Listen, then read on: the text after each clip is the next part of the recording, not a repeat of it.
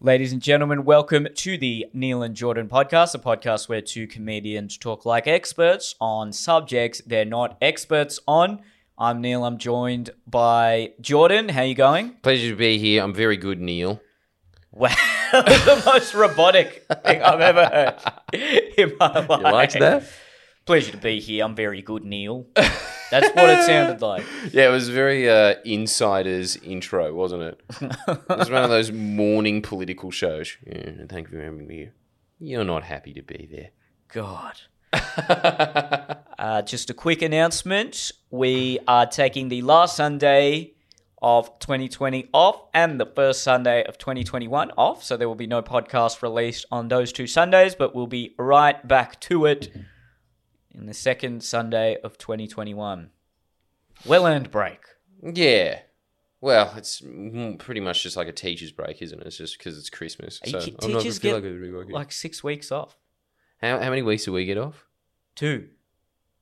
Shit, dude. Okay, so we are like workers at H&R Block. I take that back. We don't even get the 4 weeks annual leave. No. You don't really get any celebration except for like to go home to... But let's be honest.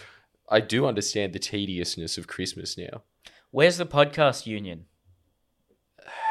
Probably the MEAA.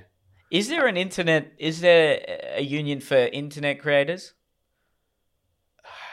I don't know. Is like what was that defunct company called again? Bomb? I have no idea. No, remember this was years ago. They approached us all and they were trying to like get us all under this agency. Oh, Boom. Boom. That was our union. They've been in the grave for a long time. What happened with that? It just didn't work, I think. It's so weird how many people have just like gone into the internet. It's just this idea of like, I'm going to monetize other people's hard labor and somehow that's going to work on a platform that is free. Actually, if there was a union, it would help because there are so many middlemen when it comes to influencers. So these big companies will put out this advertising brief and that'll go to this media buying agency, which will then go to this digital agency, which, oh God, if you ever want to see a group of corporates that are doing absolutely nothing, go to a digital agency. Yeah. They write a 2-page brief and then they're like, hey, you're the influencer, make the video. We're just going to take 80% of the cut, but here's 20% for you. But because you're just doing it all independently, that's still great money. Yeah. So you take it. Yeah, we need a union. You know what? Pretty much unions are just there to fight middlemen. It's so true. It's just to fight people from this perpetual question in society of, what's your job again? Oh, okay. Just being a leech. Yeah, no, that's not going to happen anymore. Yeah. Look, I don't have any qualms with the company itself. If anything, I could save them money because they're giving way too much to the media. What the fuck is a media buying agency? Why do they go through them? I have no idea. Laziness. It's just layers of institutions that have built up through history when there was the TV advertising model and the radio advertising model and the print advertising model, whereas it just hasn't updated to the digital advertising model. Yeah, which is just like you contact you on Insta and say, yo, you interested in being in a sports bet ad? That's literally it. Yeah. Yeah, and it's these 30-year-old people in marketing, 35-year-olds in marketing that have great salaries that are just DMing people for a career. It's actually good on them. You know what? It's a good job. I respect the hustle. I mean, it's definitely a good job. The lack of hustle. But you know, yeah, the lack. So true. Do you think that? Here's the big question though. Do you think that any of those people are happy with their lives? I would much prefer to be a garber. I think they're really stupid and they're happy. Yeah. Yeah, because I don't think they pursue, deeper meaning or a purpose. I think they're just like, ooh, this is a good salary. Let's go to Bondi. That's all they want is just like shots of them having cocktails at that little nautical themed bar on the beach of the pavilion. Yeah, a pretty Instagram. It's a very 30-year-old goal in life. That really comfy job. Just shots of you with like mid-30s. girls. Yeah. Yeah, always those cocktails along like just like 2 or 3 bars in Manly, 2 bars in Bondi. Yeah. Oh, and of course the Rocks. Let's not forget. And then before you know it, the photo comes out. I'm excited to announce that 2 is becoming 3. Yeah, Here's an ultrasound picture of a clump of cells that can still legally be aborted. Is that what happens? Validate us. We had unprotected sex. Already. We're special. Yeah, you didn't even deliver it yet. Just wait until then. Yeah, well, no, wait 18 years, see if the kid's not a fuckwit, and then I'll give you your Facebook like. And they will be a fuckwit. They will definitely be a fuckwit. Dude, I heard the most fucked up thing the other day. Actually, I've got a good piece of news for you as well. Oh, yeah? But also, I was talking to this bimbo I know. And her response was, she was just like, I'm having... Was it your mum? Sorry, I had to. Yeah, of course. I don't grant you that, you know? Keep going. Yeah, she just said to me, it was got to be one of the most fucked sentences I've ever heard in my life. And there was not a hint of irony in it. She was like, I am going to have a baby. And it was like, why? And I was like, because I want to be a yummy mummy. So she wanted to have a baby just so she could be still hot while having a baby. That was her grand scheme in life of why she wanted a child. Can you imagine how bad that child is going to turn out? Yeah. You know, there's this weird cultural alliance between religious conservatives and women who are like, I want to be a MILF, because they're both promoting family values. They both want to have more kids in society. It's really weird, actually. Like, maybe that is the only reason that people want to have kids. If you take it away, maybe she's just so stupid that she just gave the game away.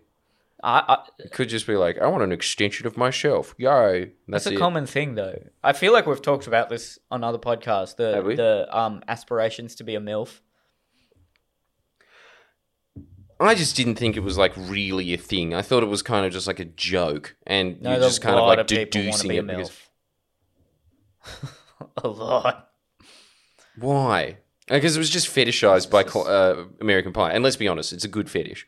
I do like the idea of a MILF. That's true. But the other thing is, like, I am very scared of people who that is their sole aspiration in life. If you just so happen to be a MILF, maybe that. Look, there's worse things people can aspire to, but I can't imagine they're particularly intelligent people. No, it's not. Yeah, well, she's dumb as batshit. But, like... Then again... What? I think there's a lot of people who are like, I want to have a career. And then they just work in, I don't know, middle management for an advertising firm. I can't imagine that's particularly fulfilling. But these are pretty much the same people most of the time, let's be honest. Yeah, it's the same people that are either... There's no in between. It's like, yeah, I want to have a career, or I want to be a MILF. No, there's a real nice crossover in that, isn't there? But then again, that's 90% of people's aspirations. What's left? Fuck, that is really grim, isn't it? Maybe there's a video in that, but I do actually think that there is. I would really like to make a video just exploring being 30. Being 30 is a really crap decade, I reckon. In terms of, I like it because you just like you've navigated yourself around enough. But yeah, I would like to make that like a video, or just hone that out. The advantages of it are you're just a lot more comfortable with yourself than you were in your 20s, because you're just like, I've just done everything at this point. That's the biggest thing I've heard. Everyone says that when you turn 30, you just don't care as much. You're less insecure. That adage is really true. Youth is wasted on the young. Like, yeah. I wish I was 16 again. Yeah, exactly. Wouldn't it be great? All the wisdom I have now, oof. Yeah. Watch out. Clean up. Then again, I'm sure when I'm 36, I'll say the exact same thing. I'll say I wish I was 26 again. So I'm trying to just take that into account and understand, look, I'm probably overthinking things. But then you get to the point where you're 60 apparently, and then you're just like, I'm just happy to be 60. Like your brain starts turning to mush, but you get happier as a result. Yeah. Okay. Well, I'm kind of happy about that. Yeah, me too. You're halfway there. You're more than halfway there. I'm getting there, baby. Damn. But you know what? Everybody else is always just been like, where did that go? I know exactly where that went. I mean, like, dude, sometimes you get scared, but like, really, it's like it feels like I've been here for a while. And you know what else is great? Every year that passes, the cooler you are with death. Because it's just like there's so many points in your life where you're just like, that was pretty much the same as that year, and that was pretty much the same as that year. I think your body just starts preparing yourself for it, where it's just like, it's all just cyclical, isn't it? Which is actually, you know what else? It sounds you really are bitter, just- but it's not. I think that's the thing that like happens in your 30s a bit. You kind of just sit there and you kind of just laugh at your negative thoughts and insecurities. That definitely happens. That's good. That's something to look forward to. It's nice. It's nice. Yeah, I definitely fear death a lot less than when I was 18. Yeah. But that's the Still thing is don't just wanna like, die. yeah, but you just was just like, oh, I've got things to prove to the world or whatever. No, And then you it's just so get to like a certain insignificant. age and then you're just like, yeah, I proved that shit and actually not that much fucking change. So All the incredibly famous people throughout history, in another 20,000 years, are going to be forgotten. You know, But then there's like occasionally just someone like Cleopatra or some shit. Like she's still around. yeah, but that's okay. But I think you can last like 10,000 years, maybe. And Eventually, then you're people just will like Gorg or something. her mythology will start to influence the next generation of stories. So there'll be some offshoot of Residue. her in 20, 30,000 years. That'll be, like the mimetic evolution of Cleopatra. and of Jesus and of the most famous people that we now know of. But look, you're going to be forgotten. The more I think about it, the most lasting legacy you can give is a genetic legacy. You got to do what Genghis Khan did and just have 16 million people that are your direct descendants in a matter of what? Less than a millennium. Right on. Right on. How do That we is do that? probably the best. Well, like, I mean, he's With all these definitely right. pesky human rights. I don't know if we said this before, but you know how it was just like it was such a good mind spin in the movie, in the show, the book Sapiens, where they were just saying that like wheat has actually won the evolutionary race. Nothing has been more successful than wheat, because it just like forced us to change our entire evolutionary trajectory and the evolutionary trajectory of everything else, like just clearing all this land for it, Wow. and then just sitting around and tending to it and making sure that it propagates to the point that it's like a quarter of the world's biomass or some shit. And farm animals. Yeah. In a weird way, evolutionarily very successful. Because they've managed to propagate themselves billions and billions of times over. Yeah. And they wouldn't have otherwise survived in the wild. Yeah, true. So, Just by being tasty and pliant. That actually turned out to be the most successful evolutionary pattern. So maybe wow. that actually, So- look, it's so the vegans are wrong. These are the most successful animals that have ever lived. yeah. More so than us. Yeah, and they're the just more- along for the yeah. ride. They're like that little pterodactyl on the what's that big long dinosaur? The Diplodocus. Is that it? The Brachiosaurus. The big Yeah. giant one. You know, that little pterodactyl that would just sit there and be along for the ride? And its evolutionary success was based upon Just the eating success parasites off it. Yeah. Yeah. So it's better to be that than the king of the jungle, because the king of the jungle has to work to maintain that status. And that is the middleman. That is the middleman of today. That is the digital agent. Is that pterodactyl on that Brachiosaurus's back? Yeah, the sort of the counts and the dukes of yesteryear, but not the actual king. Just all those weird titles that the British people still have, like a count and a duke and an earl and all this weird shit. Like, they had the best life because they didn't have much responsibility. They probably looked after a kingdom of, a few hundred people. I mean, the king was the main monarch. But you know what? It depended at certain political timings, because sometimes, like, the Baron would just be around for generations, and if kings were switching over, sometimes the king wouldn't even have an army and would have to beg certain barons for armies. Oh, really? Or they would just have more family wealth than the king and be richer than the king. And so they'd kind of just be the secret king. Oh, okay. Well, there you go. It definitely depended on the circumstance of the time. But it doesn't discount your point that they were kind of still the parasites of it. It's just like under certain environments, parasites thrive. You want to be like 4th or 5th in the chain of command of any given hierarchy. Yeah. There's no one's trying to stab you in the back. No. And, no one's really... Look, if a revolution occurs, will your head be on a pike, or will they just say, just leave? Yeah. You'll probably... But you can just blame your subordinates for anything that you ever fuck up. Yeah, and you can say, no, I was on your side all along.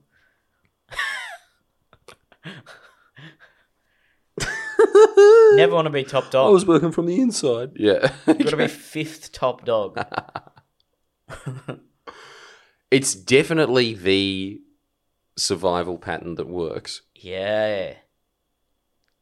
Damn. So, I don't know. Look, I guess as a turnaround, what we're saying is that maybe those chicks that sit there and say, I just want to be hot mum. What's the dude equivalent? Because I don't think any guy's like, well, I want to be a hot dad. Does any guy ever want to be a dad? No.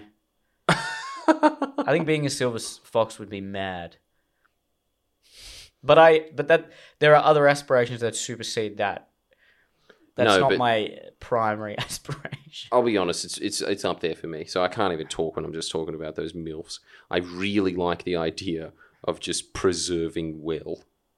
Yes. It's just always that thing of like, it's Aging not like that a hard to fine be wine. hot in your 20s. It's hard to be hot in your 50s. Oh, yes. I want to live on some, penthouse and just step outside, look over the city with a wine glass in hand. Yeah. Thinking about like the hundreds of women that I've dated.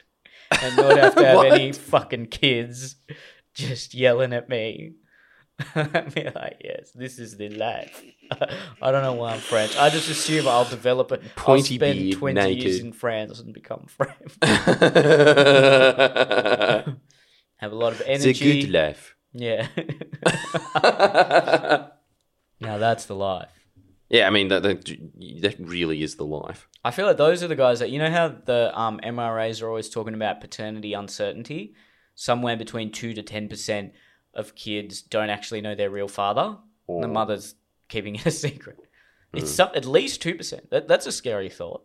So in everyone's grade in high school, 1 to 3 people didn't know, are being lied to about who their real father is. I assume it's some silver fox somewhere that is a little Genghis Khan in our society. Shit. But there's just hundreds of them Look, who the fuck buys a penthouse? I just imagine it's a silver fox. Like, families don't want to live in a penthouse. Oh, no, you know who else buys it? Lebs. They definitely buy Leb it. silver foxes. They're not even, just ones that start up dodgy plumbing services. Why do they go to a penthouse? I don't know, because it's just like, it's the image of success, bruz. So they just go to that. Because that's what I was talking to. Like, all of my friends that live in expensive, like, predominantly Asian apartments in the city, I'm always just like, who's at the top? And I always just assumed that it'd be some 50-year-old Chinese dude that just, like, spends most of his life at the casino. But they were just saying every time it's just like some dude walking up with just being like, Abdul's Construction. Like, he's always walking up there with like hookers and shit. Actually, that is the life, man. That sounds good. So it's tradies living like rappers. Yeah, it's tradies that have just gamed the system, which is that they've like gotten 10 other tradies to work for them. So it's a pyramid scheme of yeah, it is. And they're not even that old. It's always like some dude that's like 26. Damn, what the fuck am I doing here? You're living an honest life, Neil. That's the difference. I think because even just from judging with like looking at the fodder of a current affair over the years, there is nothing more hated in our society than a tradie that's ripping you off. People despise that person. I don't know why that's so much more egregious to people than like a lawyer doing it or some other profession, maybe an accountant, who knows. It's so true because lawyers will probably get away with so much more. They could potentially. And politicians, but there's something... You know what I think it is? It's kind of like they do studies where if they show one little girl that's poverty-stricken, everyone wants to donate to her. As soon as they put her with someone else, the donations dramatically decrease. And when it's a large group of people, no one wants to, it decreases even more. And when it's a whole country or a larger population, no one wants to donate. But there's a human connection when it's just that one little girl, and more so a little girl than a little boy. If that image is shown to you, you want to give them charity. I assume, I don't know why, but the reverse, where it's easy to hate that one face than it is to hate an entire profession of people. Well, and that's the other thing, I guess, is because first of all, you don't really understand what the lawyers are doing and you don't really know how much that is. But there's just something very visceral about them just coming in and being like, yeah, the price of Russia, $3,000. And you're like, fuck off, that costs $3,000, you cunt. And they fuck it up. Yeah, nah. Well, you know what? I actually do feel bad for them because I remember just ragging on one. And everybody else afterwards was just like, it was actually really reasonable. Heaps of plumbers and stuff were just being like, man, I fucking hate these cunts, eh? They give us all a bad name. So they do definitely pigeonhole it, because that's the whole thing. Like, it's just like that thing of just when you meet a German, the first thing you think is Hitler. It's like that happens when you meet an electrician or a plumber. You just think like, you're going to rip me off. You're not wrong. Every single interaction I have with one, I just assume you know what? I'm resigned to the fact that I'm being ripped off. Yeah. I just hope that I'm not getting ripped off too much. That's what happens. So they've really fucked it for everyone, haven't they? And I think it might be just a specifically Australian thing, because that's like a really Aussie thing to hate dodge tradies. The dodgy tradie are like the ISIS terrorists that have just ruined it for the whole profession. In fact, actually, I've got a video coming out about it, so like I can't really talk. I'm just like capitalizing about off that stereotype. ISIS? No, about... Have you joined ISIS? Could you fucking... Maybe I should, just to generate more headlines. Like, You've it's been just radicalized. Like Dude, that would be... I just laugh. But you know what else as well? Like, if you ever did ISIS, like, I mean, it's like definitely a point that's been said a million times before, but it's definitely true. At that point, there's not much that, like, you know, the social justice warrior crew can say to you. What do you mean?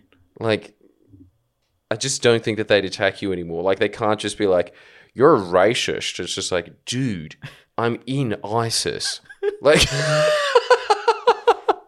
Like, yeah, I guess I am. I guess I am by your metric, but not for the reasons that you're saying I am. Yeah, you get to a point where even they don't want to attack you. It's always just the same thing. It's just like, I've always got that in the pocket when people are just like, you can't do Chinese accents. It's just like, you will not find a commentator in this country that is more pro-China than me. Like, there's definitely like little deflections like that you can use. Yeah, I always say, look, come to a show. There will be whatever demographic you think I'm being mean to. There will be more of that demographic at my show than any other comedian that's not part of that demographic. I would bet money on that. Yeah. You're always doing that, and it just shows every time. Like, it's just, it's what you were just saying before. Can we just stop? We stop listening to this teeny little demographic of really pale cunts that went to private schools. So did you... Wait, you were drinking and you said something on Twitter. I said millions of things. I said so many things. But the thing is, like... What did you... Okay, so... this will be a few weeks after when this podcast comes out, but what did you say? On the podcast? Look, I can't even remember because I was, like, hammered. And why were you? Why were you? Because you don't drink. Because we were doing like a booze review before that, because they always click well.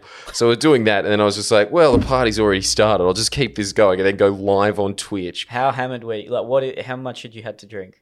I was plastered, man. I tried like 8 different drinks before I went on. All of them just like a swig each, which is definitely like a shot. So I was like 8 shots in before I went on. And then like we were just sitting there and we're just like, yeah, pour it. And then I didn't even realize this. We were drinking. This is fucked. We were drinking something that we just kept sitting there being like, this is terrible. This is the worst booze I've ever had in my life. It was cooking wine. It was just, they were all Asian drinks. So we couldn't read. We couldn't read what was on it. You were drunk off cooking wine. Yeah. It was. Of course, you're going to say something stupid. I know. What'd you say? But the thing is with all of these things, and I'm always saying that are quote unquote stupid, you know what the argument always comes down to at the end? It's always just like, that's insensitive. That's all they've got. Like when you really boil everything down to it, it's just like, you, while you were plastered, didn't word something nicely to me. What? So what did you say? There was like many things that I said that were like fucking racy as fuck, but like I'll defend them all because I all think that they're like factually true. Okay, go from a list of say the top few, but get to the best one. Okay, it was like, see, this is the thing that is amazing. Okay, because we'll go through I'll these, probably and I agree will just with all say, of them. but I'll just say like how fucking extreme all of these views are outright before we get to the one that like just like set Twitter alight. Yeah. Because, like, and again, like, as I was just always saying on this podcast, like, I'm sorry, I just must sound so bitter to everybody there. I do normally enjoy my life. It's just recently there's just been like a lot more pressure that's been put on, and like every word that you say is just like put under a microscope, taken out of context, given to an audience that hates you regardless. Headlines are generated. That's just the thing that happened, and I've just haven't gotten to that point yet where I've just realized that I can't just run my mouth with you. But the thing is, I'm just not going to not do it. I'm just going to still run my mouth. But like, if you give them too much to attack you about, then they can't attack you anymore. well, there's that argument, and then the other argument that everybody that works for me is always saying is just being like, that's not how cancel culture works. They just keep finding little things, and they just get like that little demographic shaves off, and that little demographic gets shaved off, and that little demographic. You probably gets get shaved off. new demographics though. Maybe. That's what I'm always saying is just like, dude, I think that the average person that listens to my points, every time like they are angry at me or whatever, what they're actually angry at with me every time is like, it's just bad optics to say that. You shouldn't say that because it's bad optics. Yeah, but culture's wrong. And yeah, I know. And you know what else You is need fucked? people to just say stuff. Yeah, because I was just thinking about that point that you were saying about free speech before. And you were just saying that there's just like taboos in every culture. Those taboos in our culture are exactly the same as what you were talking about, where like it just got to the point where you thought like, yeah, obviously you can behead someone for making a picture. That's just common sense. You know, that definitely does happen to the point that like with this like constant foo-for-all that's happening right now. Like the whole thing was like the Daniel Andrews government. I'll go back and like talk about the other ones in a sec, but like the Daniel Andrews government is cutting down a tree that the Aboriginal community there, I can't remember the name of them, because I was just all reading this like ages ago, and then I said on a podcast, there was just like, it just went live, and it was just my producer sitting there just being like, don't talk about that tree. And I was like, why? What's so bad about it? It's just like, it's just not worth the fucking headache. Just don't talk about it. And I was like, fine. And I didn't talk about it. So everybody on fucking Twitch was like, talk about the tree. And so the little cunts took advantage of me while I was hammered, and they just came back, and I was just like, now talk about it. And I was like, well, this is the best of both worlds, isn't it? This is something that we know is going to like blow up. And also, like, I'm definitely not going to be saying this eloquently. And it was like at the end of the pod, so I was like really hammered. But anyway, like I still don't even think that what I was saying was bad. Like it's just, they're saying that this like there's this particular tree that is sacred in Victoria for this Indigenous community. I was looking at the science before. The reason that they're clearing that tree is because like it's around a highway that has had 11 deaths, I think, this year. And so they're just like, well, we got to do something about that. Can't just let people die on a fucking dangerous highway. So they're going through another one, and they have to clear this tree. They're saying it's sacred. You look into like what the arborists and tree scientists are saying about it. The tree's 100 years old. Yeah. There's no way it can be a sacred tree if it's 100 years old. It's just mistaken. And then everybody's just like, that's culturally insensitive. Maybe it's culturally insensitive. No. But that's the facts. So Like, we're at this crossroads here. No, dude, it's like the beheading thing, all right? Everyone is so... I'm not a Christian, but everyone is so quick to jump on Christians and say, oh, that's anti-scientific, that's irrational, that's dogmatic. But as soon as it comes to certain cultures and certain religions, namely Islam and the Dreamtime, no one says anything. No one says They're anything. just as irrational and just as anti-scientific. I know. Do you care about science or do you care about power? Which is Which exactly is a very nebulous term that they just throw out there. strange, isn't it? Because, like, it's not like, dude, just by saying that, like, you know, that tree isn't sacred isn't an attack on an entire culture. It's just so stupid. And the thing is that, like, the reason that this whole thing has been turned into something is it's an attack on the Andrews government. It's to sit there and get environmentalists to say, look, they're cutting down a tree, they're anti the environment. This is the same government that has just made old growth logging in Victoria illegal. Also just phasing out native forestry. Like, that government is anti that. Like, it's too far away from my mind, but like all of the programs that they've installed to assist the Indigenous community of Victoria, and they're sitting there just being like, they're anti the Indigenous people. It's a point. It's a symbolic point, and this is like something that I always have gripes with, I suppose. I just something about symbols piss me off. I really hate that there's just like, you know, like the swastika is just like, you can't put that up. It's like, why? It's a fucking flag, you know? Or like, you know, just being like, don't make fun of that cross, that Christian cross. That's offensive to Christians. I've never understood cares? emotional significance and sacred beliefs and things like that either, to my detriment throughout high school and later years. But yeah, I mean, you can respect a person, but you can also think their beliefs are stupid.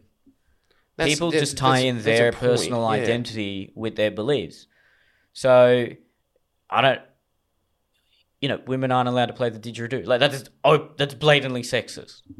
You can say that. Can't argue with that. But I know. And I also understand, this is a group of people that were vehemently oppressed throughout history. It doesn't mean you just say... it doesn't mean that like sexist. all of that their belief beliefs is were sexist. correct. But dude, you give belief. credit where it's due. Like, I'm constantly giving credit to the fact that the Indigenous population were the only human civilization in human history to have improved an environment. Yes, if you read, right? Have you read Dark Emu? No, It's really good. but I'm assuming that's what it's about. Yeah, it's a lot about the agriculture and the society, and it's different. A lot of his points are talking about how it's a misconception to say that Indigenous populations were a hunter-gatherer society. They were far more advanced. But after having read *Sapiens*, I don't think hunter-gatherer societies are less advanced. You know, I think a lot of agrarian societies, the hierarchy is more pronounced and it's more complex, but the people at the bottom of that hierarchy Copped it. are doing it far worse than hunter-gatherers. Yeah. So there's that. But yes, it's found all sorts of different accounts from the settlers and things, and really delves into the culture. And there are amazing things about the culture, but you got to criticize it where it deserves criticism. If you have an instrument and saying, okay, one gender is allowed to play the instrument and one isn't, it's just sexist. Like, there's no other culture that would get away with that.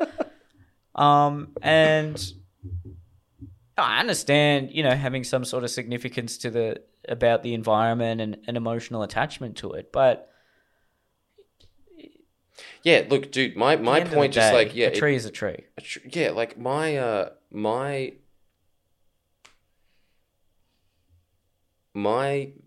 real railing against it, I guess, is just like, it's so wanky to say this, but I guess it is just like the inner karmic in me, which is just like, dude, I really hate societal hypnosis. No, every comedian that gives so-called oppressed cultures a free pass, I don't think are real comedians. No, they're not.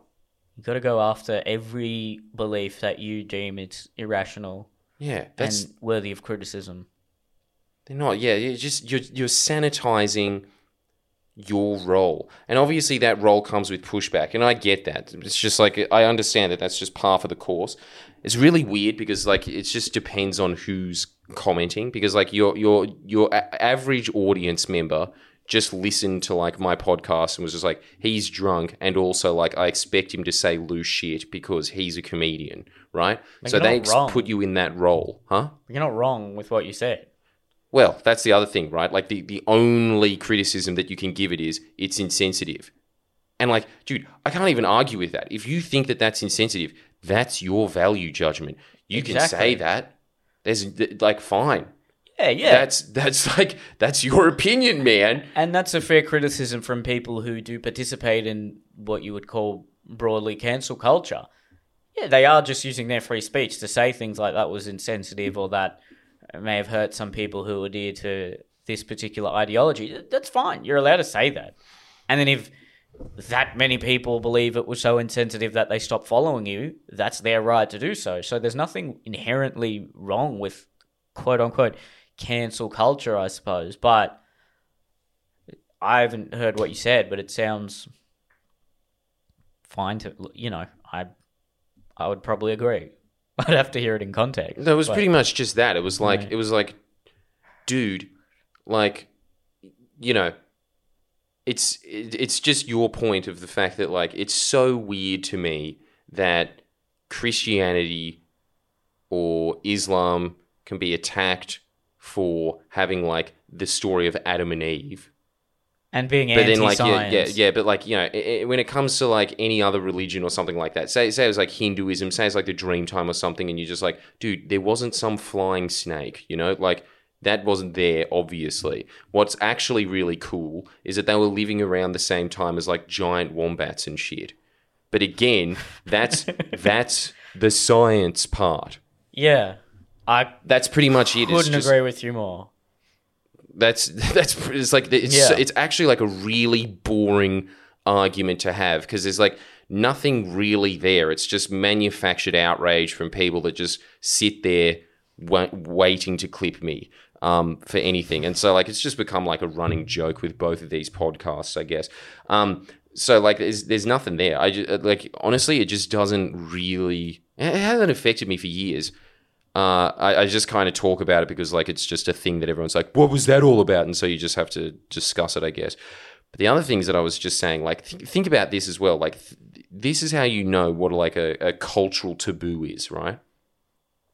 I was saying in that podcast, Stalin's death toll isn't that high.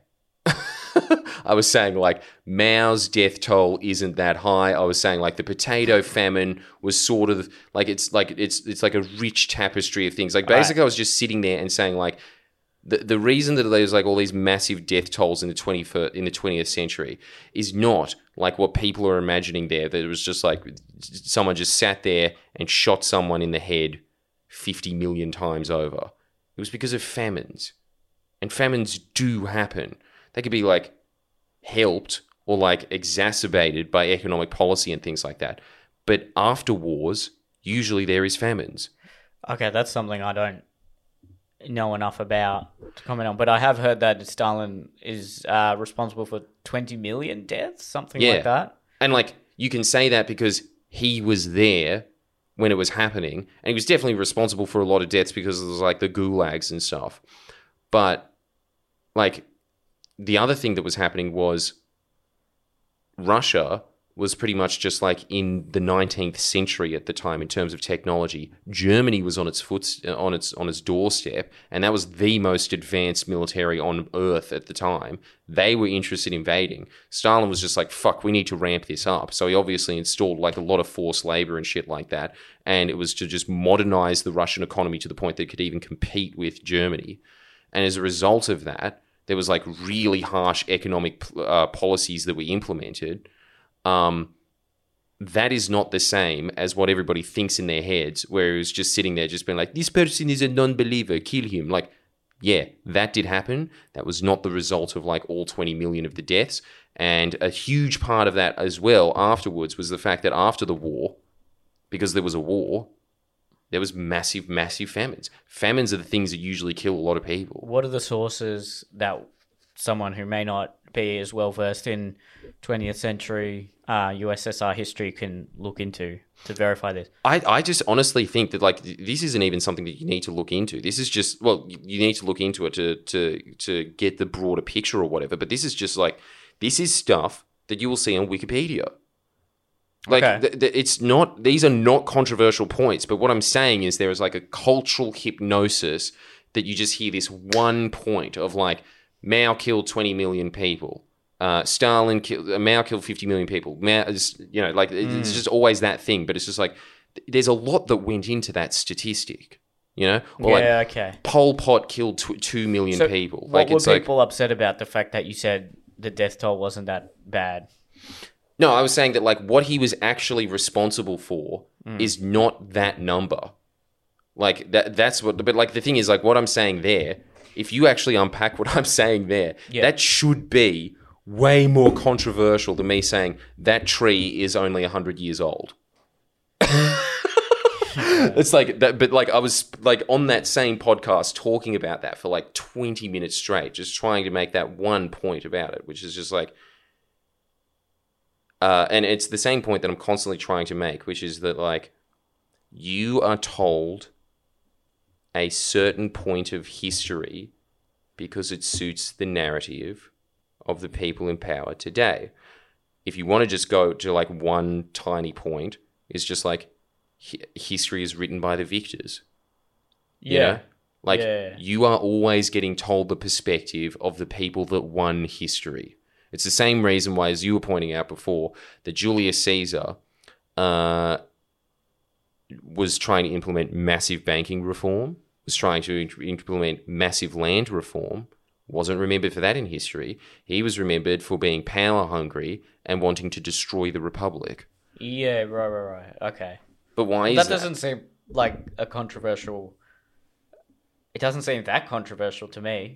That's what I'm saying, dude. Like, what I actually say with all of these things, it's not that controversial. I guess I'd say them, like, really bluntly and, like, insensitively or whatever, because, like, it's just, like, sorry, I just don't care about that stuff. Like, yeah, I just say it. But, like, I to this day, everything that is ever... If you're not lying, that's the main thing. Don't you like, it's just, like, it's not... I will apologize if something I have said is incorrect, factually incorrect. Yeah. But like other than that, I really don't think that there is ever a reason that anyone should just apologize for saying what is true. Because this is the other thing that comes back a lot of the time. Just because it's true doesn't mean you need to say it. I completely disagree with that. Who says that? So many people come up to me like when that? I have these arguments with them and they're just like, well, you shouldn't have said it because it doesn't need to be said. Well, in talking about what? Like anything. Like that, for instance. Like that or The just tree, saying like or Stalin. the tree, Stalin. Like the other day I was just like on that same podcast I was just being like, Tibet was not this like paradise before the Chinese invaded it. It was actually like more oppressive than like feudal medieval Europe. Like that is a fact. It was like, it would have been one of the worst places on earth to have ever lived, is Tibet pre-China. Again, backed up by historical fact. We have like a bunch of missionaries from Europe just going in there, just being like, I've been to Africa. This is the worst shit I've ever seen in my life. You know? There's just like the archaeological evidence of it, of just like child torture implements. The fact that like they've got all these people on record just being like, my wife, what, like I remember like one of the missionaries asking someone like, why don't you have eyes and you have mangled hands? And he was just like, my landlord took my wife as a sex slave. I said, can you not? So he blinded me and mangled my hands. That was the society. Like it was absolute power to the priest class. Yeah. Completely unquestioned. Right. Again, another thing that I was saying, again, so someone should saying, be very, So someone said to you, just because it's true, you don't need to say it. Yeah. Because but like this is the probably thing. hurts their narrative then. I think that's pretty much it. People, nowadays it's fashionable, I guess, to wherever there is a powerful country, they're always doing something bad. And Yeah. the indigenous culture or the smaller culture that has less power. Everything is seen through the lens of power. So wherever there is less power, there can be no wrong done. Those cultures are perfect. No, Yeah, that's it's pretty silly, actually. and very selective as to what cultures are powerless. It's Yeah. always just very convenient what the cultures are for whatever the narrative suits. The best example that Chomsky's always putting out is that, like, Cambodia, yes, 2 million people died. Yes, a lot of that was due to forced labor. Yes, a lot of that was due to, like, horrendous torture. But you know where else there was all three of those ingredients where just as many people died? Indonesia, at exactly the same time. No mentioning of it at all. None. Well, like, okay, the New York Times always just does their little trick of being like, what are you talking about? We wrote this article in 1979 on a fucking Thursday in like on page 32. But then you just look at it and you look at, like, that had one article written about it. Cambodia under Pol Pot had 6,000 articles written about it. Why? Because it's convenient to the US's narrative. The US didn't have a stake in Cambodia, so they could just sit there being like, oh my God, this is horrible, this death is happening here. The US was funding the genocide that was happening in Indonesia. So obviously there's not going to be any written shit about it. But you don't get that. You just get, like, the glaze throughout history is everybody just goes to fucking Cambodia to this day to go to, I can't remember what it's called, like whatever the killing fields are or whatever. They go there as like a grim tourist thing, just being like, this is tragic, this is awful. That's like what their tourism industry is based off. Meanwhile, people go to fucking Bali, where there was like some of the biggest like communist intern camps in the entire country there. People just have a fucking party. You know, like it's Gosh. completely just based on like the idea of like who does and doesn't have power. A lot of that is just completely manufactured. Yeah, wow. Okay. So like I don't know. I'm always just of the opinion. It's actually really interesting. I'm glad that you've been thinking about this, Neil. It's like just like I just really don't think that you should ever be sitting there and coddling like narratives that make you feel good.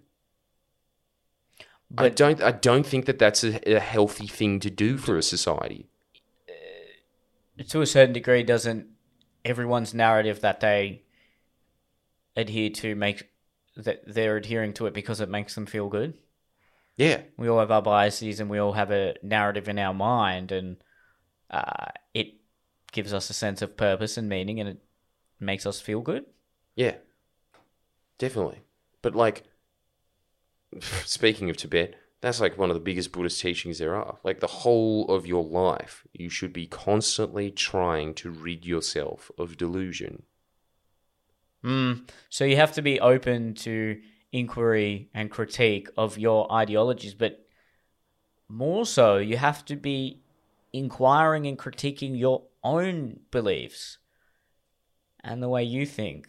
Which is, honestly, a lot of what I do when I'm just a comedian. I suppose I'm just externalize it like all comedians. But really when I'm talking about these like harsh truths or whatever, the reason that I feel compelled to talk about them is because I used to believe the narrative. Then I looked into it and I found that the narrative was not the reality. I think that's just a healthier way to go about life. You get better, more accurate maps. And it's not even just the thing of like, even if you're just going to sit there and say like, why don't you just not talk about this uncomfortable truth? Just don't mention it at all. Maybe that's an easier way to get along in life. But also just exercising that muscle. Yeah, you want to exercising the muscle. go through some exposure therapy there. Don't you think? Like any time that you ever see one just being like, like I looked at more evidence, this is probably what is more likely to have happened. It's really, Yeah. it's not actually a very, That applies to people's personal lives as well. yeah, If you have a victim narrative, or if you have the narrative that wrongs were done unto you, when the reality is probably, you probably contributed to your situation as well. And you need to constantly inquire and self-analyze to understand the truth, or get as close to the truth, or at the very least closer to the truth than your narrative will have you believe. Yeah. I think that's actually the reason for it. It's just the practice of doing it. That's why a society where people are offending and upsetting and mocking each other ultimately could be a better one. Because you're constantly being exposed to your fallacies and any untruths that may exist. So what's left... Now, you can make the argument that something has to remain sacred, and a society without any sacred cows and with zero sensitivities is a society that values nothing. I'd be open to that argument.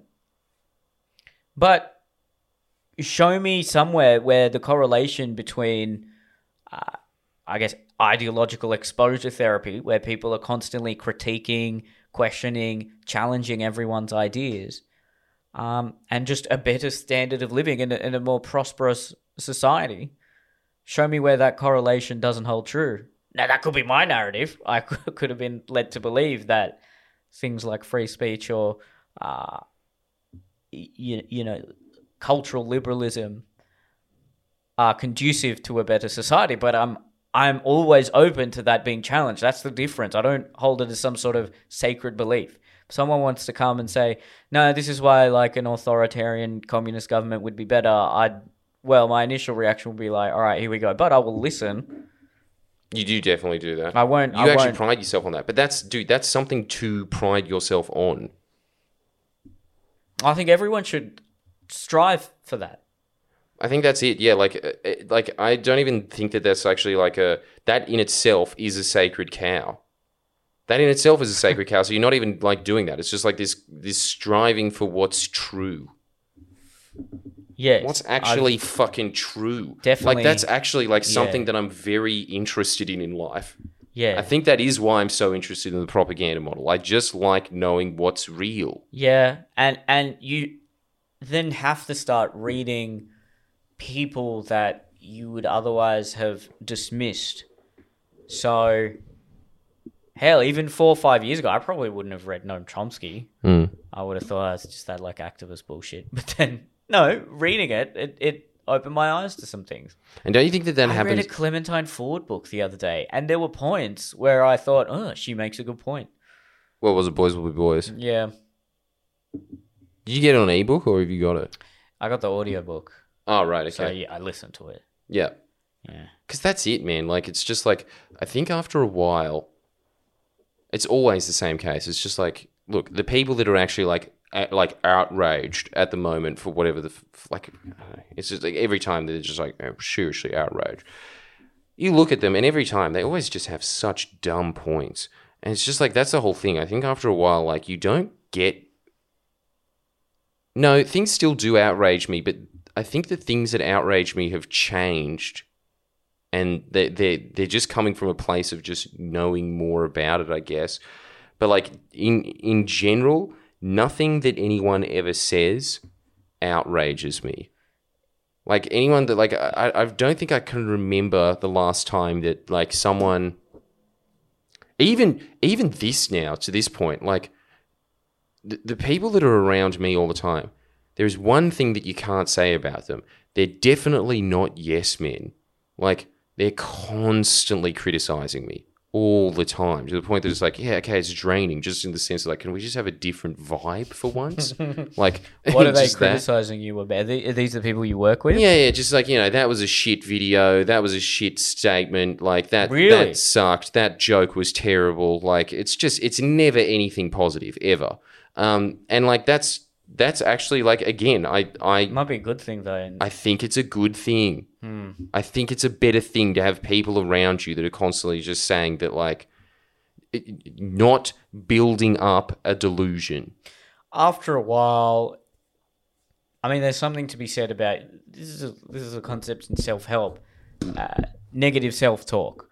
So if you're inundated and bombarded with disparaging comments and criticism, it can affect your self-worth if you're not practicing positive self-talk. So if you're just constantly being told you're a piece of shit, every day you wake up, you're a piece of shit, you suck, you can't do anything, then yeah, that will take an emotional toll eventually. Yes, But if you don't talk to yourself. yes, and that is different.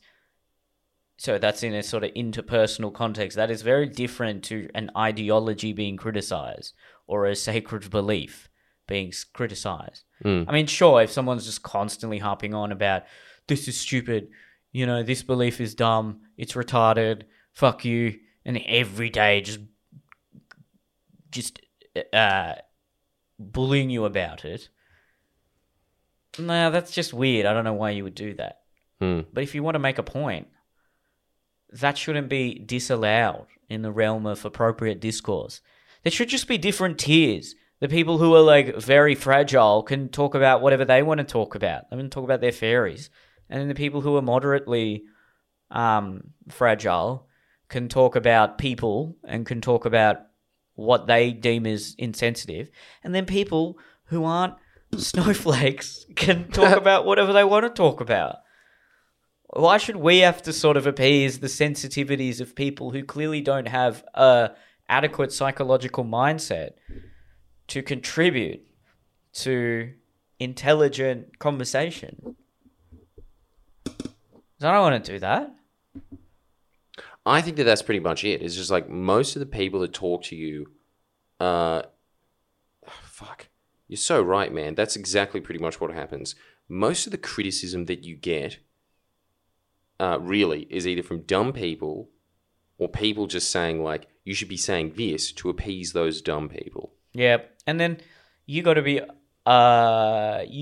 permit criticism upon you, because otherwise that would be very hypocritical. So the way to deal with that is think about, okay, if I was trying to criticize me, what would I say? All right, these are the things I'm still slightly insecure about. I'd say that, I'd say that, I'd say that. Am I fine? Yeah, I'm fine. So they can say it.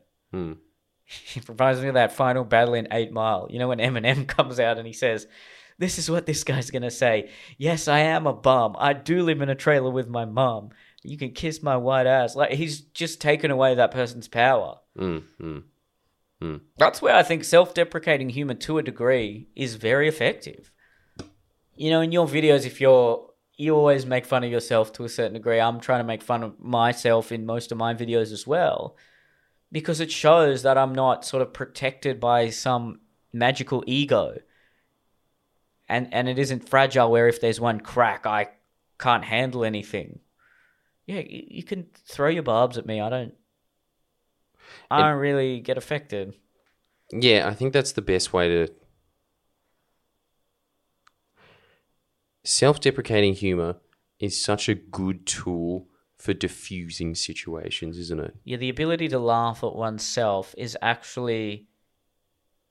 It's evident of self-worth more than a lack of self-esteem. If you do an entire comedy show just on how much you're a piece of shit, yeah, then you probably are a piece of shit, but...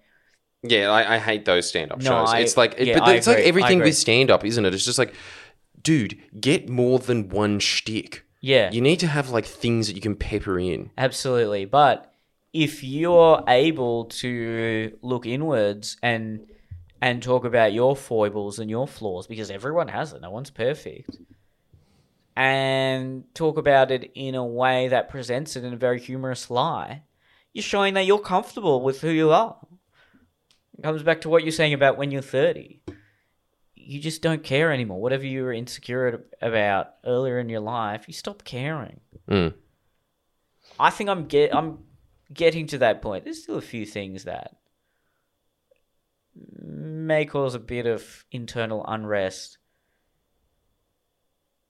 This is really specifically targeted, but no one would know that except people I'm really close with anyway. If people, the usual things people say to me anyway on the internet, oh, he's not funny, he's dumb, he's right wing, he does accents, just like none of it. He used to be funny, all of that sort of stuff. Like I don't care. I try to have that cosmic perspective. I've still got hundreds of thousands of followers. I do not give a fuck. And also, this is something else that I think just as like a general piece of criticism to people that are always going, or if they ever go through this in life. Dude, just understand this. if someone has a problem with you, they're going to write a comment. If they don't have a problem with you, they're not going to write a comment. So you always just look at the views in comparison to the comments. And if like 100,000 people have said, like, have watched it, and there's like 100 negative comments, and you're usually used to like 30 negative comments, that still means that like 100,000 people didn't have a problem. And you know what it is, right? I keep making parallels between you and Eminem, but I have to do this because in the Eminem show, he talks about how all these black rappers before him said all the things that he was being vehemently criticized about in the early 2000s, that he's misogynistic and he swears and he's a bad influence to the youth. But because he was so big, that's when people had a problem with it. The same is evident with you. The only reason they're getting upset at the things you've said, which are commonly held beliefs illustrated all throughout the populace, but because you have a platform, because you are big, because you have influence, that's what's upsetting people.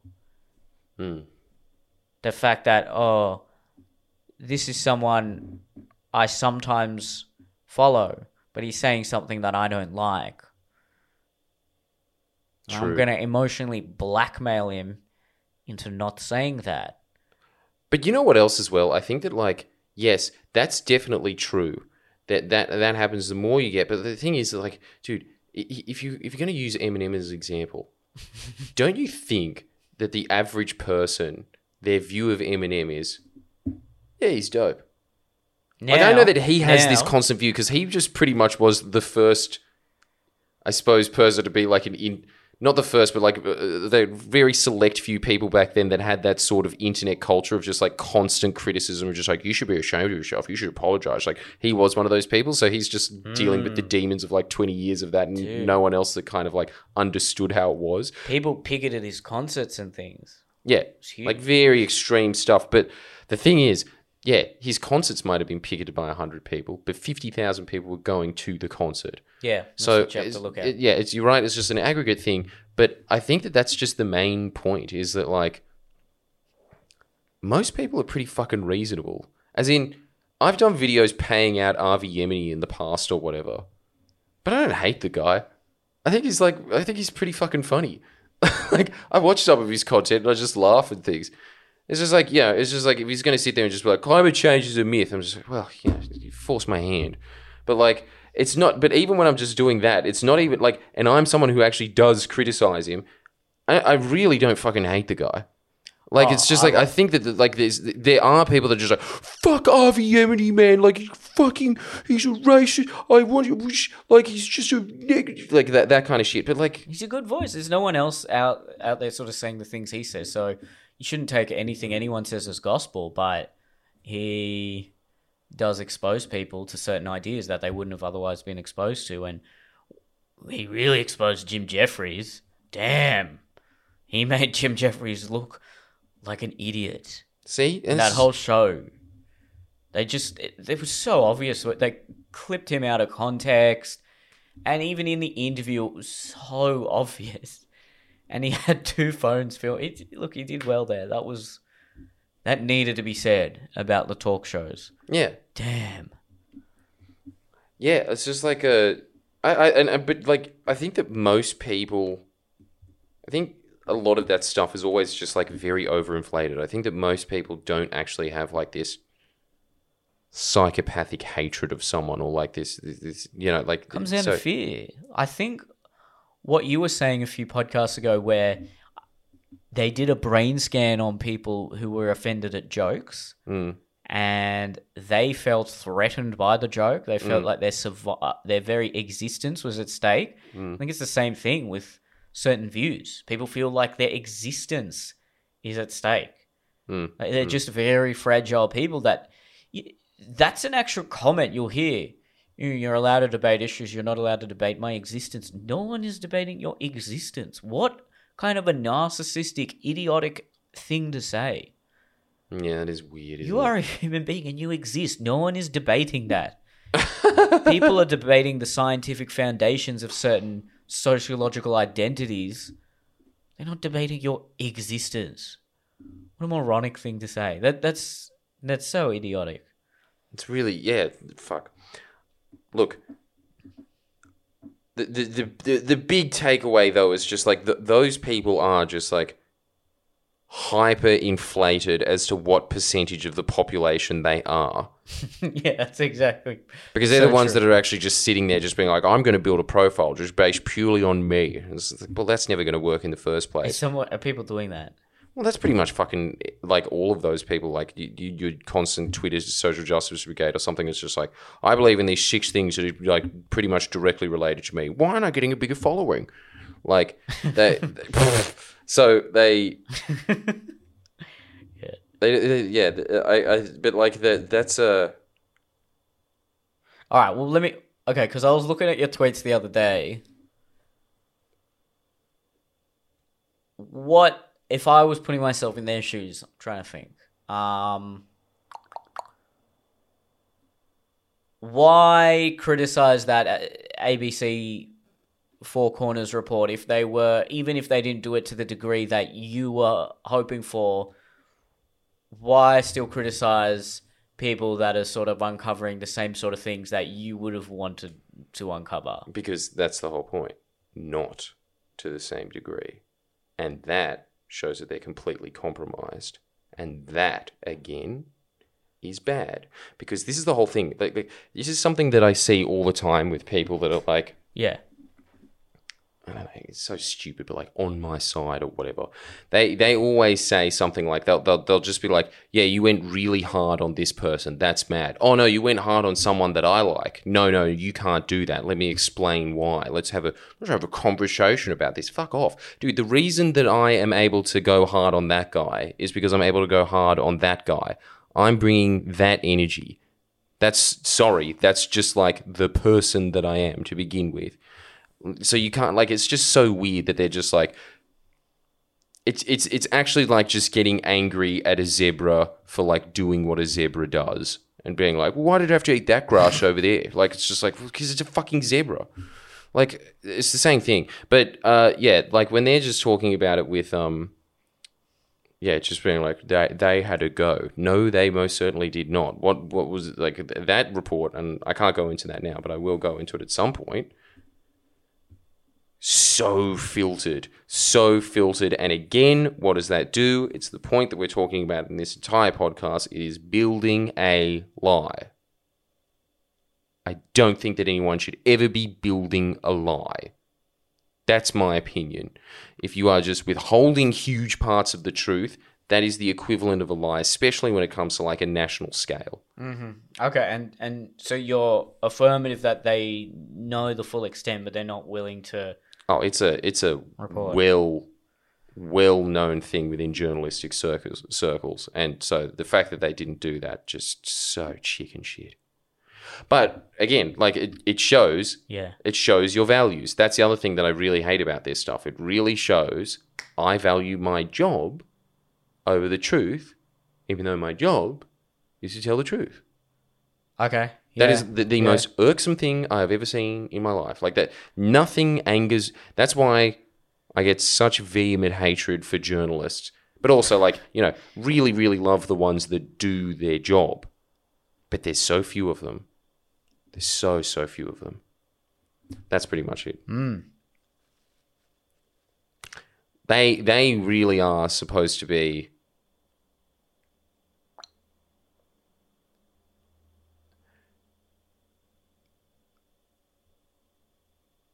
No, I will say this. I will say what I think journalists are, I think they're just the historians of now.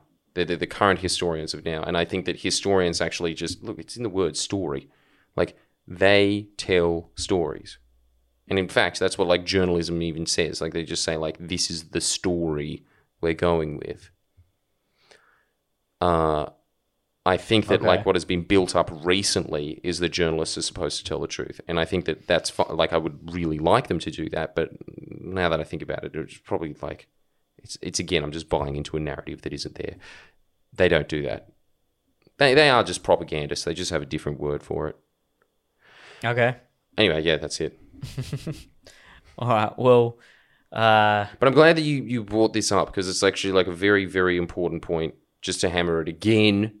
Which the free speech thing. Not the free speech thing. It's just like, dude, truth is a really important thing to strive for in life. It is never a bad thing to strive for. Like Okay. there should never be this point ever, I think. It just completely hinders human development to sit there and say, you didn't have to say that truth. That's the wrong angle. I know who's saying that, but that's a weird thing to say. And it's just weak. Yeah, it's weak. At the end of the day, that's what it is. Look, one final thing, because I want to finish on a subscriber question, but because this is a thing I notice on when it comes to issues of the culture war. When people start complaining about how sensitive people are, they end up just looking kind of petulant and sensitive themselves by complaining so much and almost getting offended about people who are getting offended. So it may have come across that way, but I think venting and expecting certain views to be expunged from social media or from any reasonable discourse are two different things. So you can complain, you can vent, you can criticize as much as you want, but saying you shouldn't have said that. We're not saying, okay, those people who are saying you shouldn't have said that. We're not saying they shouldn't be saying that. We're just telling them they're stupid. And there's a distinct difference there, okay? Because we are not policing nor are we silencing anyone. So I just want to make that distinction because I think it's important, because that's another criticism leveled at people who might be having conversations like us. Well, you're just getting triggered at people who are getting triggered. Well, it's fine to be triggered. It's fine to be upset. It's fine to be offended. What you do with that is the key. Are you then going to telling people you shouldn't have said that? You should be silenced. We're not doing that. At no point in this podcast were we saying, okay, they shouldn't have said that. You could argue that implicitly we may be saying, but again, I'm not. No, if that's how you feel, if you feel that, some truths shouldn't be spoken, you're allowed to express how you feel, but then the way we feel is that that's stupid. So we're saying it's stupid, but we're not saying it should be silenced. If that makes sense. Yeah, I just think it's important to make that distinction. Otherwise, we can come across as looking very hypocritical. No, I don't think that there's anything hypocritical about that. It's not like, because again, like, it's not even a thing of. I think that what we're doing anyway is not necessarily just sitting there and being like, fuck them, they fucking, like, yeah, that's part of it. But the other part is that you're actually just sitting there and extrapolating like a bigger idea out of it. Anyway, like that's a good point. That's like that's some of the dressing that's there that like kind of needs to be pointed out, and like it's a thing that there's a billion of these podcasts of comedians sitting around just being like, fuck, they got pissed off at that joke. I know, but dude, it's so typical. It's so typical. It should be a parody podcast, right? Man, can you believe I said this? And then someone on Twitter, even though all these thousands of people liked it, this one person on Twitter said they didn't like it. That made me really upset. So and I'll admit I fall into that trap as well. But again, this is something I'm very careful about. It's always being self-critical and self-analytical. And I do understand that sometimes even I can fall in that trap. But I want to make that distinction. Venting is very different to silencing. All right. Well, let's end on a subscriber question. If you want to subscribe, neilcolehacker.com/podcast. This one comes from Corey. He says, how do you guys schedule? You both seem pretty hyper-productive, as evident with all the content you both release each week. How do you sustain that without overworking yourselves? You are very overworked. I think it would be helpful for your audience if you both go into detail explaining a typical day. Also curious if either of you have read Atomic Habits by James Clear. You have. I haven't read that one. Atomic Habits is great. A really good self-help book that puts emphasis on setting daily habits rather than focusing on goals. Yep. Good on you, man. Well, it's good to look at the bigger picture and have larger plan. But if you can't sort of set your day in order, it comes down to that same metaphor of like clean your room. But if you can't organize your day, what makes you think you can organize your life? Look, I am by no means perfect in organizing my day, but I think that it's exactly what you're saying, man, with the doing Atomic Habits. I'm very glad that you've read that. That was actually something. There's very few books in self-help that add something to the genre of self-help, but that one did. Okay, well, I gotta. Well, it's just like the idea that if you're going to the gym, don't even go to the. If you're starting to get into the habit of going to the gym, don't even go to the gym and start lifting weights. Just get into the habit of going to the gym. Yeah. And just make it in your head, I'm only going to stay there for 5 minutes. And then eventually you just start lifting weights because you're there. So Yeah. it becomes a habit. Yeah, routine is paramount. You want to get into a routine. So like what you want is just like because look, I do not organize my days as much as I used to. And I'm like that is something that I really beat myself up about as well. I definitely should be doing that. But what I will say is thank God that when I was in my 20s, I used to regiment every single day, because I think that this is what happens as well. You start regimenting every single day and making every day important in your head by regimenting it. And then after a while, every day does become fucking important, because that's another thing that happens with like scheduling at the moment. It's just like sometimes I can't stick to a schedule. Like just shit hits the fan, or like like I have to take like important calls, or like You got to be adaptable. That does happen. Of course. You definitely have to be adaptable. There's no excuse for me. I've been very bad with it recently, but I will say, like what you're saying with the Atomic Habits thing, if you start getting into the habit of scheduling your life, you just become automatically more scheduled. It's important to start scheduling your life, and if you slip on the wayside, it's kind of like the same with going to the gym. It's easier to maintain a fit body than it is to work off fat. Oh, yeah. So it's the same thing that happens with that. It's like you have the residue of your successes in the past of that go on. Yeah. And you want to make sure the days where you feel the least motivated, those are the days you really need to push yourself to go. Not just with the gym, even days where you're trying to work. Now, I'll first say that I am in a very luxurious position. I work for myself. I don't have to supplement my income with any other day-to-day job. So I am able to organize my schedule however I want it. My general day, it looks like, I tend to meditate and maybe do a little bit of exercise at the start of the day. What I've been trying to do is study for an hour every morning, especially since I've started these podcasts. I've been reading and just trying to make notes, because I've always wanted to get into the habit of training my mind in the same way everyone today wants to train their body. Everyone wants to make physical exercise a staple of their day. Why shouldn't training your mind also be a staple of your day? If anything, that's more conducive to your success than your body is. Your health is very important, but the health and the strength of your mind is distinctly important in most careers nowadays. So I'm doing that, and then so I study, and then I go to the gym. Then I come back. I don't eat. I've been doing intermittent fasting, so I'm not eating in the morning. Then after I come back from the gym, I have like a 1 hour lunch. I really enjoy myself there. It's pretty nice. And then I actually start working sort of like late morning or early afternoon.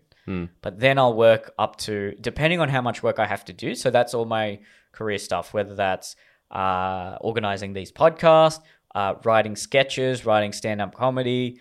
A lot of it is a bit of, there is a bit of admin, which is kind of boring. I try to get that out of the way first.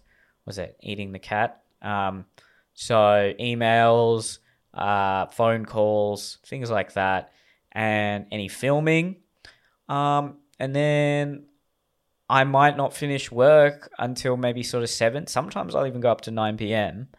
And then I try to, I do finish at 7, I might go out, see a friend, see my girlfriend, something like that. But usually I'll just kind of chill out, and that's when I'll maybe watch TV and scroll on my phone a little bit, have a little bit of veg out time at the end of the day. So that's my general routine, but it is unpredictable as yours is.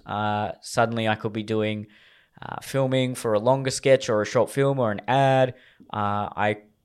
We do these podcasts. Sometimes we record them pretty late at night. So routine's adaptable and I'm changing things, but that's the sort of skeleton of my schedule. See, look, guys, that is pretty much just a skeleton for success. I think that like there's things that people always say that you should switch around of just like I don't know, read at night or whatever, because like you should be doing your hardest things first thing in the morning. And I tried to stick to that routine. It just puts me in the wrong headspace for the day. I really like starting off by just meditating and reading.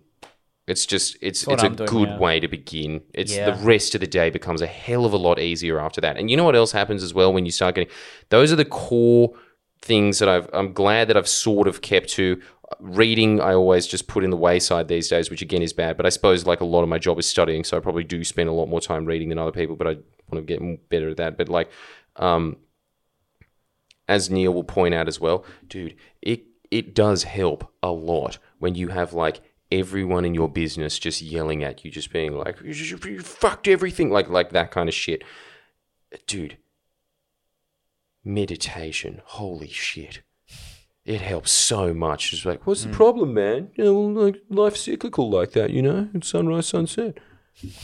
You want to start the day like that. Exercise, read, meditate. And I like the fact that you're doing that as well. I think that just definitely happens. Like exercising somewhere like where you start losing concentration. In fact, that's what I'm starting to do now, is just doing shorter exercise breaks of just doing like 15-minute cardio workout on Thingo, and then just doing like 15-minute band workout or whatever. Man, the chicks on YouTube are so good at those. Yeah. Don't ever look at the guys doing the 15-minute home workouts. All the female YouTubers have weird as well. Way better home workouts. Yeah.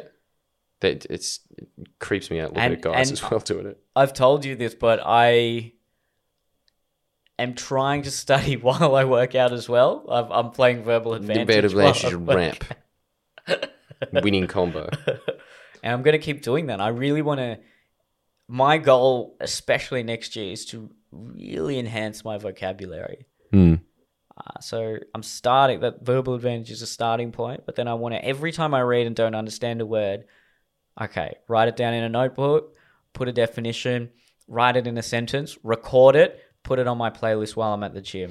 It definitely helps. Look, every time you're ever reading and you don't understand a word, you're so right that the very first thing you should do, this is just a side tip, write it down. And I think this isn't actually, what's actually the most important part is actually writing it in the sentence. Yes. Is actually just being like, here's an example of how you would use it. And then it just kind of clicks. Yes, and in your own words as well. In your own words. But yeah, look... I think that like Neil's actually pretty much fucking like he's pretty much hit it. Like that's the stride of somebody who's going to do well in life, and it's just this. It's like I always look for this bedrock in somebody if they're going to be doing well, if they're exercising, reading, and meditating. After that, everything else just becomes a lot easier and a lot more regimented. And you don't have all of this psychic energy just going around being like, what am I doing? What should I be doing? What should I be doing? Like, you've kind of just centered yourself a bit after you've done those daily practices. Mm-hmm. And it becomes evident in someone's body as well. You can see if somebody's been doing that or not. And his other question, how do you sustain that without overworking yourselves? Again, I really value work-life balance. So I make a lot of time for my friends and my girlfriend. And when I do my weekly Sydney show, by the way, quick plug, neelandfriends.com every Thursday. I needed to say it at the start of the podcast. Anyway, I go out that night. That's to me now is, it's such a cliche, but what is it? When you make your hobby your job, you never work a day in your life. When I'm touring, I was talking to you about this before the podcast. I was saying, I don't really know if I want to tour next year. There's other variables at play, obviously, with coronavirus. I have a suspicion that when theaters open back up, there is going to be a rush of bands, musicians, comedians, plays, all trying to get good theater spots, good venues, a bombardment of marketing. There's going to be a backlog. So I think acts are going to be competing in a much more cluttered environment than they otherwise would in the live entertainment scene. So that's also why I'm a bit hesitant to just immediately go back into touring. But I also understand we have our own unique audience, so we should be fine. But I'm really enjoying my routine. I really enjoy consistency. Man, when you travel and you have to get to the airport and then you're in that really sanitized environment and you sometimes have to fly to Perth, or you always have to fly a few hours. If you're doing a show in Tasmania, it's often a very early flight. We're talking about 7 a.m., which means you've got to get to the airport at 5:30 or whatever, and you're just not in a good headspace. When you come back, you feel like you've missed a few things. You're not in a routine. I'm really enjoying my life as it is now, doing this one show once a week, doing these podcasts, doing sketches when I can, and just trying to better myself, reading and learning and getting better at speaking and obtaining knowledge in areas that I'm interested in. And I just want to do that for the rest of my 20s. And going out and really enjoying my social life and having fun while I'm still in my 20s. I think it's actually pretty evident as well that you're much more enjoying your life at the moment. It might actually be wise to continue doing it. Well, the way I see you, so there's 5 years difference. So you 5 years ago, that was about when you were in Lithgow, and you probably were in a similar phase where you were still pumping out your videos and you're still well known. Everyone knew Friendly Geordies, but what you are now is something different. I think you had your goals in place, but it was about putting in the groundwork, all those years of studying and just understanding the way politics and power works. And now, with all that knowledge that you've equipped yourself with, you can go out there and do exactly what you want to do. See, I think I'm at a stage right now where even just 5 years ago, I would have loved to have been the biggest comedian in the world and get to do movies. And look, I'd love to still do some acting roles, but I'm just trying to... I'm in a really lucky position. I do have to say that, but I don't think... Obviously, it's not all luck, but I have the luxury of not having to work 10 hours a day, slaving away, and then making time for myself. A lot of my day is just making time for not just myself. It's not leisure, but it's improving myself in areas that I want to improve on, and then working from the early afternoon to the night. My convenience when I'm working. So I am in a very good position, an optimal position to do it. And I know not everyone is, but you can still do the things Jordan's talking about, which is reading, exercise, and meditating. If you do that for a year consistently, you're going to miss a day or two here and there, but... And that's, what else is something that I've noticed in the self-help channel that I do? People are always kicking themselves for doing this and being like, I was in the perfect routine for 6 months. And then I started getting out of it for 2 weeks. Yeah, but you're in it for 6 months. That means that it's a bedrock habit for you now. Yeah. The fact that you're even kicking yourself about it, you weren't doing that 6 months ago. Yeah, you'll notice a huge difference, even just a year of doing that. Oh, yeah. Even shorter. Shorter than that, you're fine. It's even if you start doing that, and actually the really important habit there, and they talk about it in Atomic Habits, everybody always does, I never shut up about it, it's just reading. If you just keep reading, even if you are in a dead-end job, you're not going to be there for long. You're just not, because the average person doesn't read. I think the average person doesn't read a book after they leave high school, ever, in their entire life. A non-fiction book, yeah. Something like 5% of the population read a non-fiction book outside of high school. No, ever. Not even a year. Fuck. I think. I can't verify that statistic, but man, the top 1%, the top 1% on average read 30 to 50 books a year. So always remember that. That's what the last 2 years I've read about 30. Granted, some of them, after I read a very taxing book, I'll read a very nice, easy 200-page novel. Doesn't matter. It's the habit. Exactly, yes. Reading is still the main thing. But anyway, look, I think that if you're looking for a schedule in life, I think Neil's is actually a very good one to go for if you can get anything into that. If you have leisure time, I don't think that you should be seeing it as leisure time. I think that you should be forming sort of that lifestyle, and that lifestyle does just automatically lead to those results. And eventually, those habits almost become like leisure. So I really I enjoy love the reading all of the part. things I do. I know. Like, I really, really enjoy reading in the morning. I hate days where I don't get to do that. I love working out. Yeah, working out's Exercising. great. It's great, but yeah, there are some days where you just want to lie down. But those are the days. Look, it's easy when you're super motivated to have an amazing workout or to read for 2 hours. You've got to make sure you still do them on the days where you feel the least motivated, so that those troughs aren't as low as they otherwise would be. The peaks are always going to be high, but you don't need to necessarily level those out. But the troughs are the ones that need to push them up closer to the incline trajectory. The trick, I think, when it comes to working out, if you want to just trick yourself into doing the habit, you just put aside the thing that you want to watch that you're just like, nah, I can't, I don't have the time or whatever. You just say like, no, I'll be watching that now while I'm working out. It's very easy to work out these days, obviously. Like, there's just so many YouTube tutorials on it. Like, you don't need to go to the gym. It's not about that. It's just about maintaining some level of fitness. But anyway, I think that answers the question. But yes. Thank you so much for it, though, because honestly, Thanks, Corey. like the fact that you asked that question, I think that like you've got a very promising future ahead of yourself, young man. Yeah. I think all of you do.